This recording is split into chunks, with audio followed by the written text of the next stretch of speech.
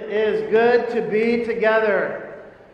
We sing a great Reformation song by Martin Luther, right? A mighty fortress is our God.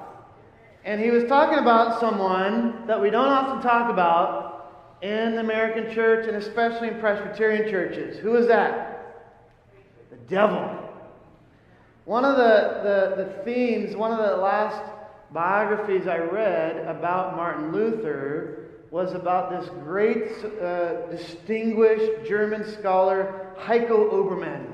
And his biography of Luther was entitled Luther, a man between God and the devil. And so one of the stories of Martin Luther's life is when he was in the castle translating the Bible into the German language, this translation which would have a very explosive effect on all of Germany and all of Europe and eventually all of the world. He was in the castle translating the Bible when he suddenly took up his pen and ink and threw it across the room. He was fighting and throwing that ink against the devil. He felt like he was a man caught between God and the devil. Now, I gotta say, I never had that same experience as I attended seminary. But we are treading new ground here at Trinity Wellsprings Church. Who has ever heard a single sermon on the gospel, on the book of Job? Couple? Any sermon series on the book of Job? I personally have never ever heard a single sermon on the book of Job in all my years attending and being around church. Nor have I ever heard from the pulpit not one sermon on the devil. And so I told you early on in this sermon series, hey, God is the central character in the book of Job. But I don't want to give the devil his due right at the beginning of the book, but we're going to come back and revisit Satan's role in Job's suffering and in Job's trials. And so today is that day. Sociologist Robert Wuthnow suggests that whether or not you believe in the objective existence of Satan often depends on your social class. He says all you have to do is look at the parking lot of the church.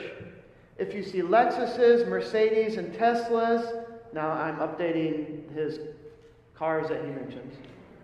He says you won't see Satan preach inside. However, he says if you see a bunch of pickup trucks, you will.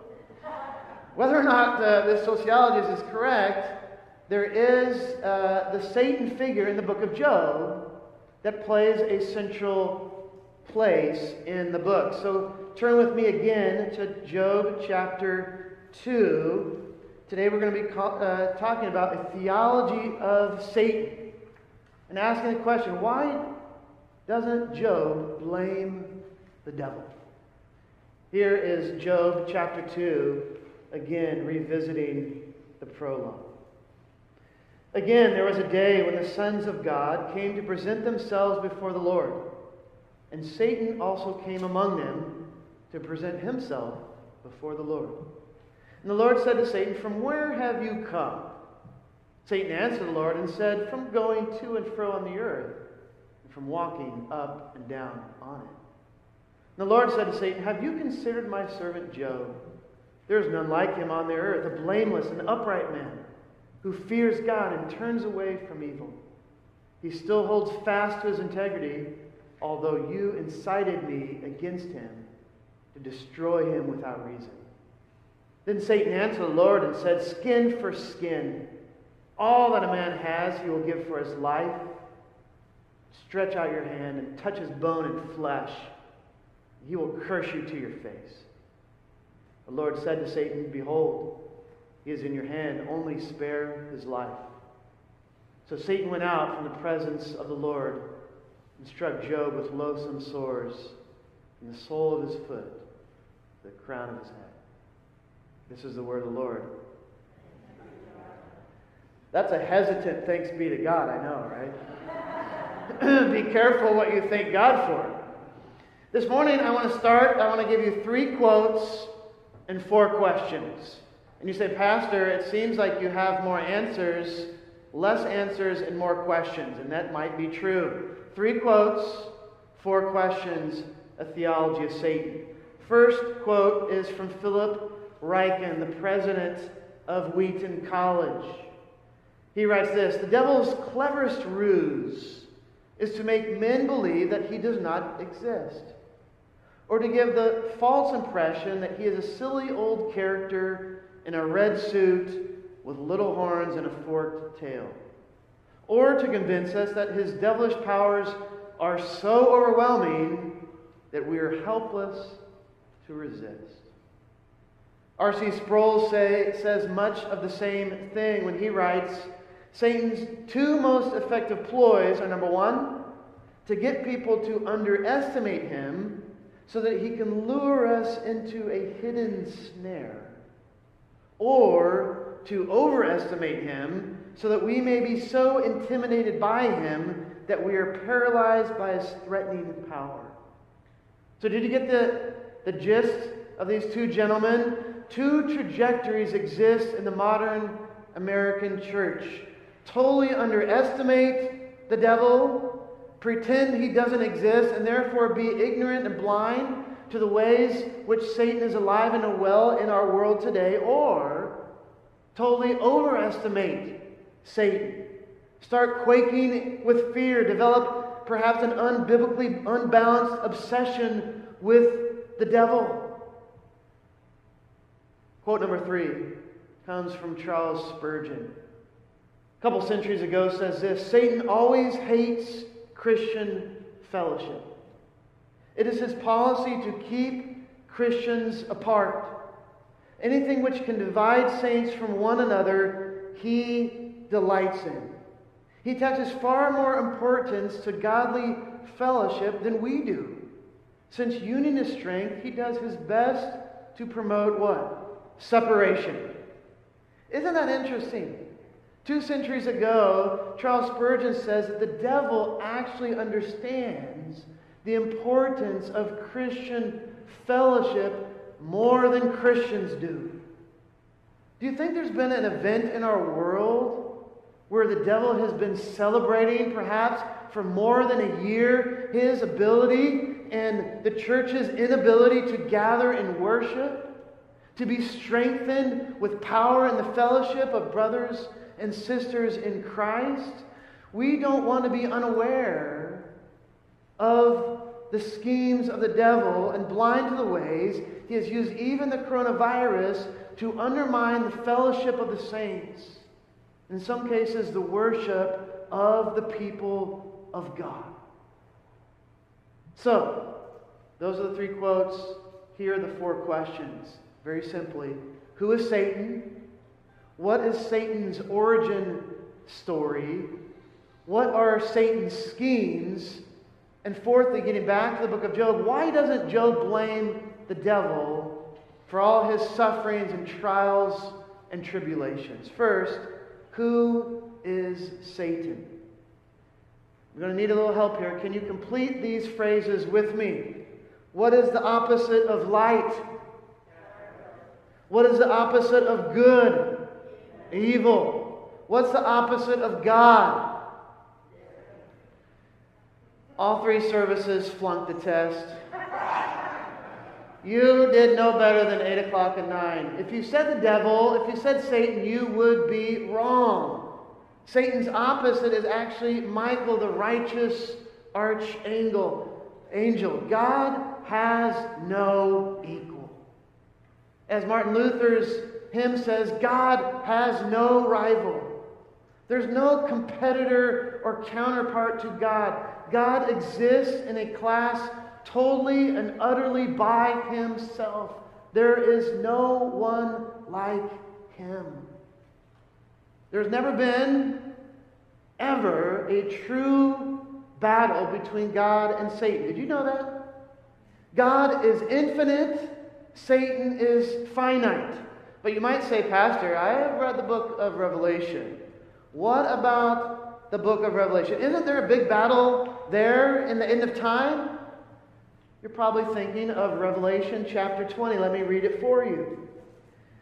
John says, "And when the 1,000 years are ended, Satan will be released from his prison and will come out to deceive the nations, to gather them for battle. Their number is like the sand of the sea. And they marched up over the broad plain of the earth." Some translations say, over the face of the earth, "and surrounded the camp of the saints and the beloved city." But fire came down from heaven and consumed them. Do you understand what's going on in that so-called battle? One side suffers no casualties. The other side is completely and utterly devastated and defeated. Or you say, well, what about when the devil comes to tempt Jesus in the wilderness? Is that not a battle of cosmic, epic proportions there in the desert after 40 days? The devil creeps up on Jesus. Oh, they're going back and forth. Is that not a battle that you could really call a battle? Well, Jesus says just 3 words after the third temptation. "Be gone, Satan." 2 verses later, this is what Matthew says. "Then the devil left him." Now, you don't have to write a PhD dissertation on the Gospel of Matthew to understand something very simple. It seems to me that conversation that Jesus had with the devil, he could have ended that at any time that he wanted to. "Be gone, Satan," and Satan would have left. But you then say, well, what about the book of Job?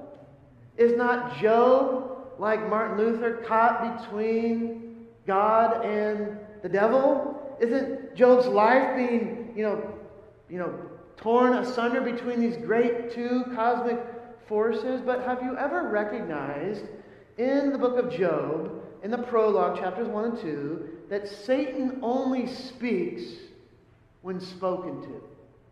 Only acts within God's permission. And even though Satan's intentions are completely nefarious and evil, God even channels this malice for God's own glory. Only God could use even Satan for his own glory. That's how big. That's how awesome. That's how sovereign God is. And so you might have grown up in maybe a different tradition. Maybe it's a Baptist or Pentecostal church tradition where you were hearing about the devil like every other week, right? And you might have heard this, and maybe just because you're a student of the Word of God, Apostle Peter writes, "Your adversary, the devil, prowls around like a roaring lion, seeking someone to devour." Very, very true. The devil is a lion, but he is a lion with a choke collar. He is a lion with a very short leash held by the hand of a powerful and sovereign and loving God. And so who is Satan? There's lots of names given to Satan throughout the Scriptures. The tempter, the evil one, Beelzebub, Belial, enemy, adversary, deceiver, the great dragon, father of lies, murderer, and angel of light. But perhaps the best picture and portrait of Satan is a lion on a short leash, wherein the leash is held by a sovereign God. And if you understand anything about the Old Testament, you might be surprised because Israel was surrounded by 3 great cultures: the Canaanites, the Egyptians, and the Babylonians. And all 3 of these cultures teemed with demonic agents and demonic activities, with a belief in demons, demon worship, with possession phenomena, exorcism, and spiritism. And even Israel's king, most notoriously Manasseh, was lured away in these occultic practices. You had astrologers, pagan priests, diviners, mediums, sorcerers, and soothsayers, which abounded in all 3 of those cultures. Child sacrifice and worship to the god Moloch. Sexuality, if you can believe it, which I know you can because we are seeing it in our day, sexuality was perverted even through ritual prostitution. And so it's deeply surprising if you read the Old Testament from page 1 to the end. The Old Testament is deeply surprising and deeply instructive. That when you read the pages of the Old Testament, you come to a certain conclusion. You begin to recognize that the Old Testament is radically theocentric. That is, it's radically God-centered. Attributions of causation, the explanation of all things, belong to a sovereign God who holds the universe in His hand. Is that comforting for you? That the Old Testament people of God didn't dabble, they weren't overly curious about all these demon things happening all around there. They remained radically God-centered in their faith and in their lives. So who is God and who is Satan? Well, Satan is a lion, but on a leash held by a powerful and sovereign and loving God, who uses even the devil to bring God even more glory. How much more glory will God get? He didn't defeat Satan 2,000 years ago completely on the cross. He waits. He allows attacks and tribulations. Why? Because one day the victor is going to be seen in all of his glory. So even us living in the middle of these times, God's glory is going to be exalted even more because Satan was the god of this world. It's incredible, but this is how sovereign, and this is how powerful, and this is how much God loves His own glory. Second question, what is Satan's origin story? I don't know if you've kept up on this, but today all these comic superheroes have an origin story. Have you recognized this? Batman Begins, Iron Man, Spider-Man, they all have their origin stories. Even Superman, way back in the day, where was he from? This planet? Krypton, right? Because then he's allergic to kryptonite. And so even Superman in the 70s, he has his origin story. And so we could ask the very same question of Satan. How did this person come to be? Because you recognize that there in the book of Genesis, God created the heavens and the earth. And since you are a student of Genesis 1, you say, well, Pastor, what about Genesis chapter 1, verse 31? Where Moses writes this, and God saw everything that He had made, and behold, it was very good. Now, doesn't your mind go somewhere? What about Satan? God created the heavens and the earth. This presumably includes all created beings, which angels are created beings. And so you deduct something very simple. Something happened between Genesis 1:31 and Genesis 3 where a serpent, the Satan, suddenly shows up unannounced in the Garden of Eden, in paradise itself. And so you could go to either Ezekiel chapter 28 or Isaiah chapter 14 and get the origin story of Satan. Today I'm going to look at Isaiah chapter 14. In Isaiah 14, the prophet Isaiah is describing God's judgment on the king of Babylon. But then slowly begins using language that is way too strong and way too cosmic in its scope to refer to any human king. And so there's a double sort of like a parallel going out. There's, yes, judgment on this Babylonian king, but there's also a cosmic scenario and judgment that Isaiah is picturing. Here it is, Isaiah 14, verse 12. How you are fallen from heaven, And you begin to think, that is interesting. Oh, day star, son of dawn. And you recognize, in other places in Scripture, the star is symbolic of angelic beings. How you are cut down to the ground, you who laid the nations low. You said in your heart, I will ascend to heaven above the stars of God. I will set my throne on high. I will sit on the mount of assembly in the far reaches of the north. I will ascend above the heights of the clouds. I will make myself like the Most High.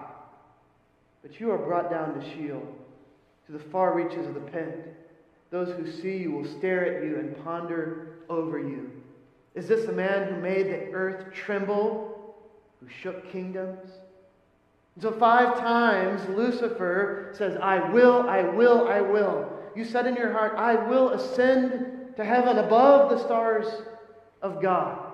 Stars, other places in Scripture, are referred to as angelic beings, like Revelation chapter 12. John pictures Satan. He calls him the great dragon. Verse 4, he says this, his tail swept down, this great dragon. His tail swept down 1/3 of the stars of heaven and cast them to earth.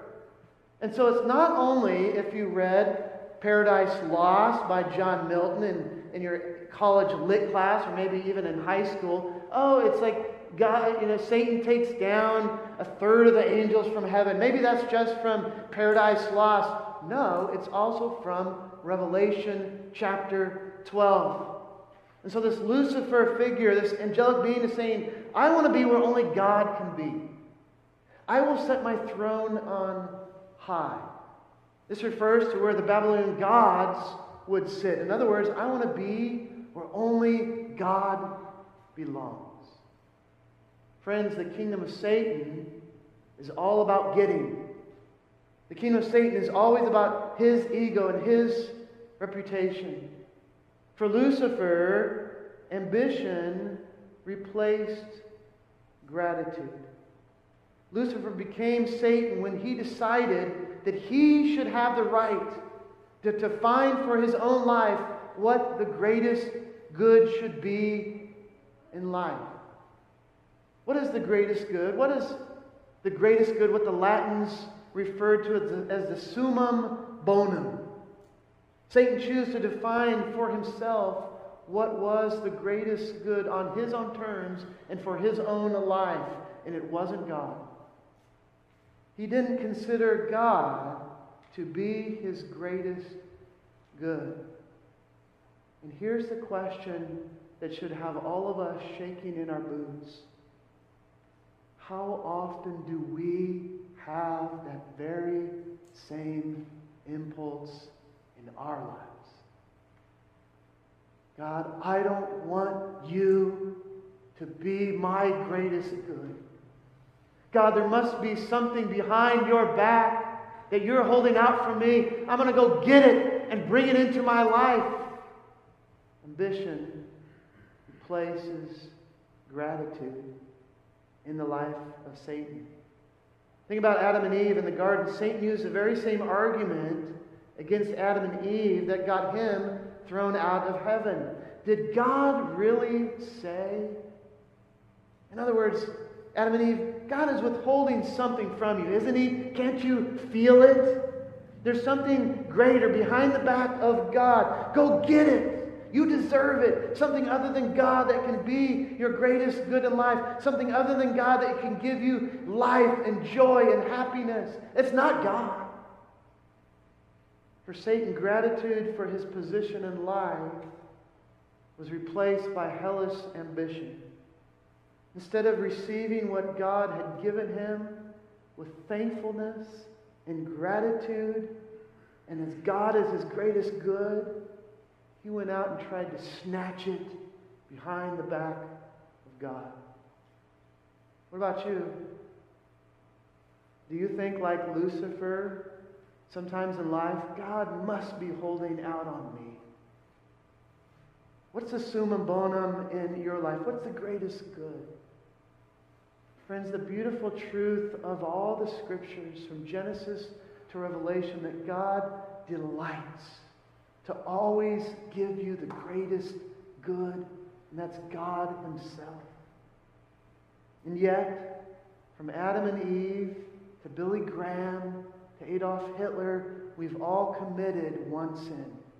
We've all rallied around one common sin, common to everyone except Jesus who walked this earth. We often and incessantly choose to define for our own lives what is the greatest good.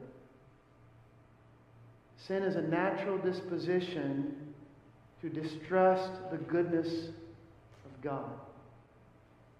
Sin is a natural disposition to distrust the goodness of God. Have you ever committed that sin? I know I have. I've questioned God's goodness. God, give me something great. Give me joy. Give me happiness. And I don't want to look for it in you. And I know this is strong to say, but I don't think it's too strong to suggest there's something satanic about that impulse and about that way of relating to life. Was that a heavy question? Just a bit. Third question.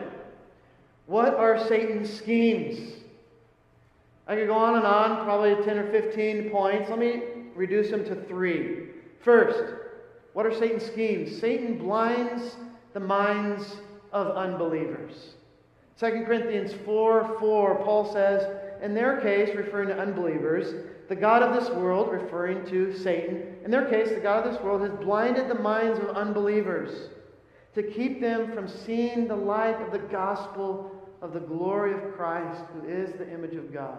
Are you surprised when the world acts like the world? Does that come as a shock and a surprise to you? It shouldn't. I am never surprised when those outside the church, when those in the world that don't know Christ act like they are supposed to act. Why? Because Satan has blinded the minds of unbelievers. That is one of his most principal schemes. Number 2, what are Satan's schemes? Satan loves to choke the Word of God out from your life. You might remember Jesus tells the parable of the sower, right? It's God as this great sower. He's, scattering all the fertilizer, all the seed, or and I guess in Florida it's like laying the sod of the Augustine, which is a bunch of, it's really St. Augustine is a bunch of weeds, right? Can we say that? Nobody gets offended? All right. So God's this great scatter of seed, of fertilizer. He doesn't care where it goes. You just want all of it to get on the field. And then Jesus explains the parable, because the disciples, they can't get anything on the first time. This is what has led to sermon series. Do you understand? Pastors have to go through a long time and keep talking about the same book. So, blame it on the disciples, this long sermon series on Job. But this is what Jesus says. Mark 4, verse 15. Some people are like seed along the path, where the word is sown. As soon as they hear it, and this is what Jesus says about Satan. Satan comes and takes away the word that was sown in them. Satan has one principal duty in that parable. He takes away the word that was sown. Satan loves to choke off your relationship with God by choking out the Word of God in your life.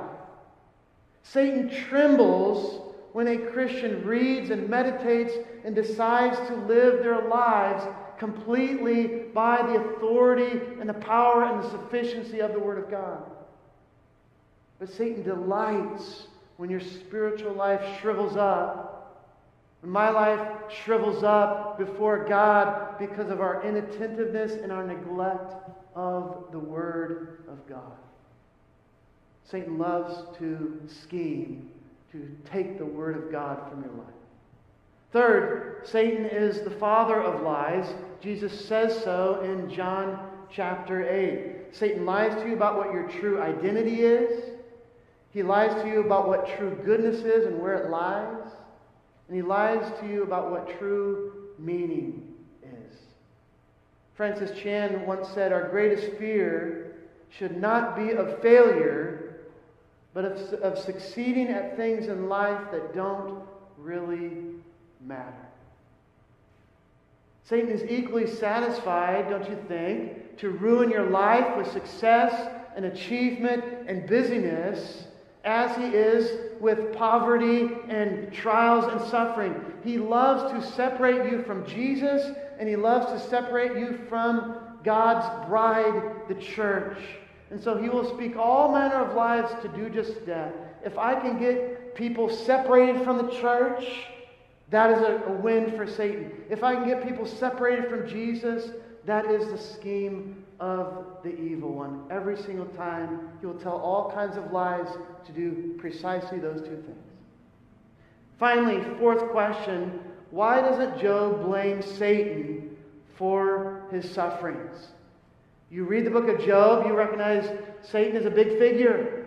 He figures in this conversation with God. What is going on? Satan is not mentioned after the prologue. What's going on there? The simple historical answer is that the Satan, and it's always the Satan, it's always an article, ha satanas in the Hebrew, meaning the accuser or the adversary, occurs only in 4 passages in the Old Testament referring to a celestial being. The Old Testament people of God lived with a radical God-centeredness to their faith and attributed all things to the hand of a sovereign God. And so Job, as you read the book of Job, Job was not concerned with secondary causes, the Satan. Job was not concerned even with the tertiary causes of his problems, the Chaldeans and the Sabaeans who raided and attacked, the wind and the fire that destroyed parts of Job's life. Job lived with a profound sense of the God-centeredness prevailing all of his life. Is that instructive for us as Christians? Mike Mason puts it like this: the whole story of the Bible, from Genesis to Revelation, the whole story of the Bible might be summarized as the gradual unveiling of the profoundly personal character of both good and evil. In other words, Job understood, like we should all understand, that there is only one sovereign being in the whole world. Satan is not it. Satan is not sovereign, not even close. Only God is sovereign. Job understood that. We should too. And Job lived out, even before James wrote the book, of what James, the apostle, wrote in James chapter 4, verse 7. James writes, "Submit yourself then to God. Resist the devil, and he will flee from you." Now, many people cite the second part of the verse. Resist the devil, and he will flee from you. Yet resistance is spelled out, is it not, in the very beginning of the verse. Submit yourself to God. This is the way to fight Satan. Complete submission to the ways and the purposes and the character of God. A relentless focus and a complete submission to your heavenly Father. And so just as Pastor Steve read for us in Ephesians chapter 2, Paul will give you some specific armor in the New Testament. The breastplate of righteousness, the belt of truth, the sword of the Spirit, which is the Word of God, the gospel of peace, the shield of faith, with which you can extinguish all the flaming darts of the evil one. But the big overarching way you resist the devil is by living in full submission to God day in and day out, minute by minute, no matter how hard that might seem. So even in the New Testament, writers like Paul and James instruct New Testament believers that we, like Job, should never lose the radical and profound sense of the God-centeredness of our faith and the God-centeredness of our life. In fact, the way that you battle Satan is by being completely submissive to God. All of his ways, all of his purposes, embracing all of who God is, his very character for your life. Who is Satan? He's a lion. He likes to roar loudly. I was in Costa Rica on a spiritual emphasis week when I was studying Spanish, and believe me, studying Spanish was a spiritual battle. And this preacher came in from Haiti or the Dominican Republic, and he was talking about Satan. And he said, what would it be like if an ant crawled up on my leg to my shirt and right up to my microphone? And this ant began to growl and to intimidate you. Would you be afraid? He said, no, you just need to squish the ant. God is sovereign. God is powerful, and He is loving. And so the devil is a lion, but he's on a lion on a short leash held by a sovereign God. Let's pray.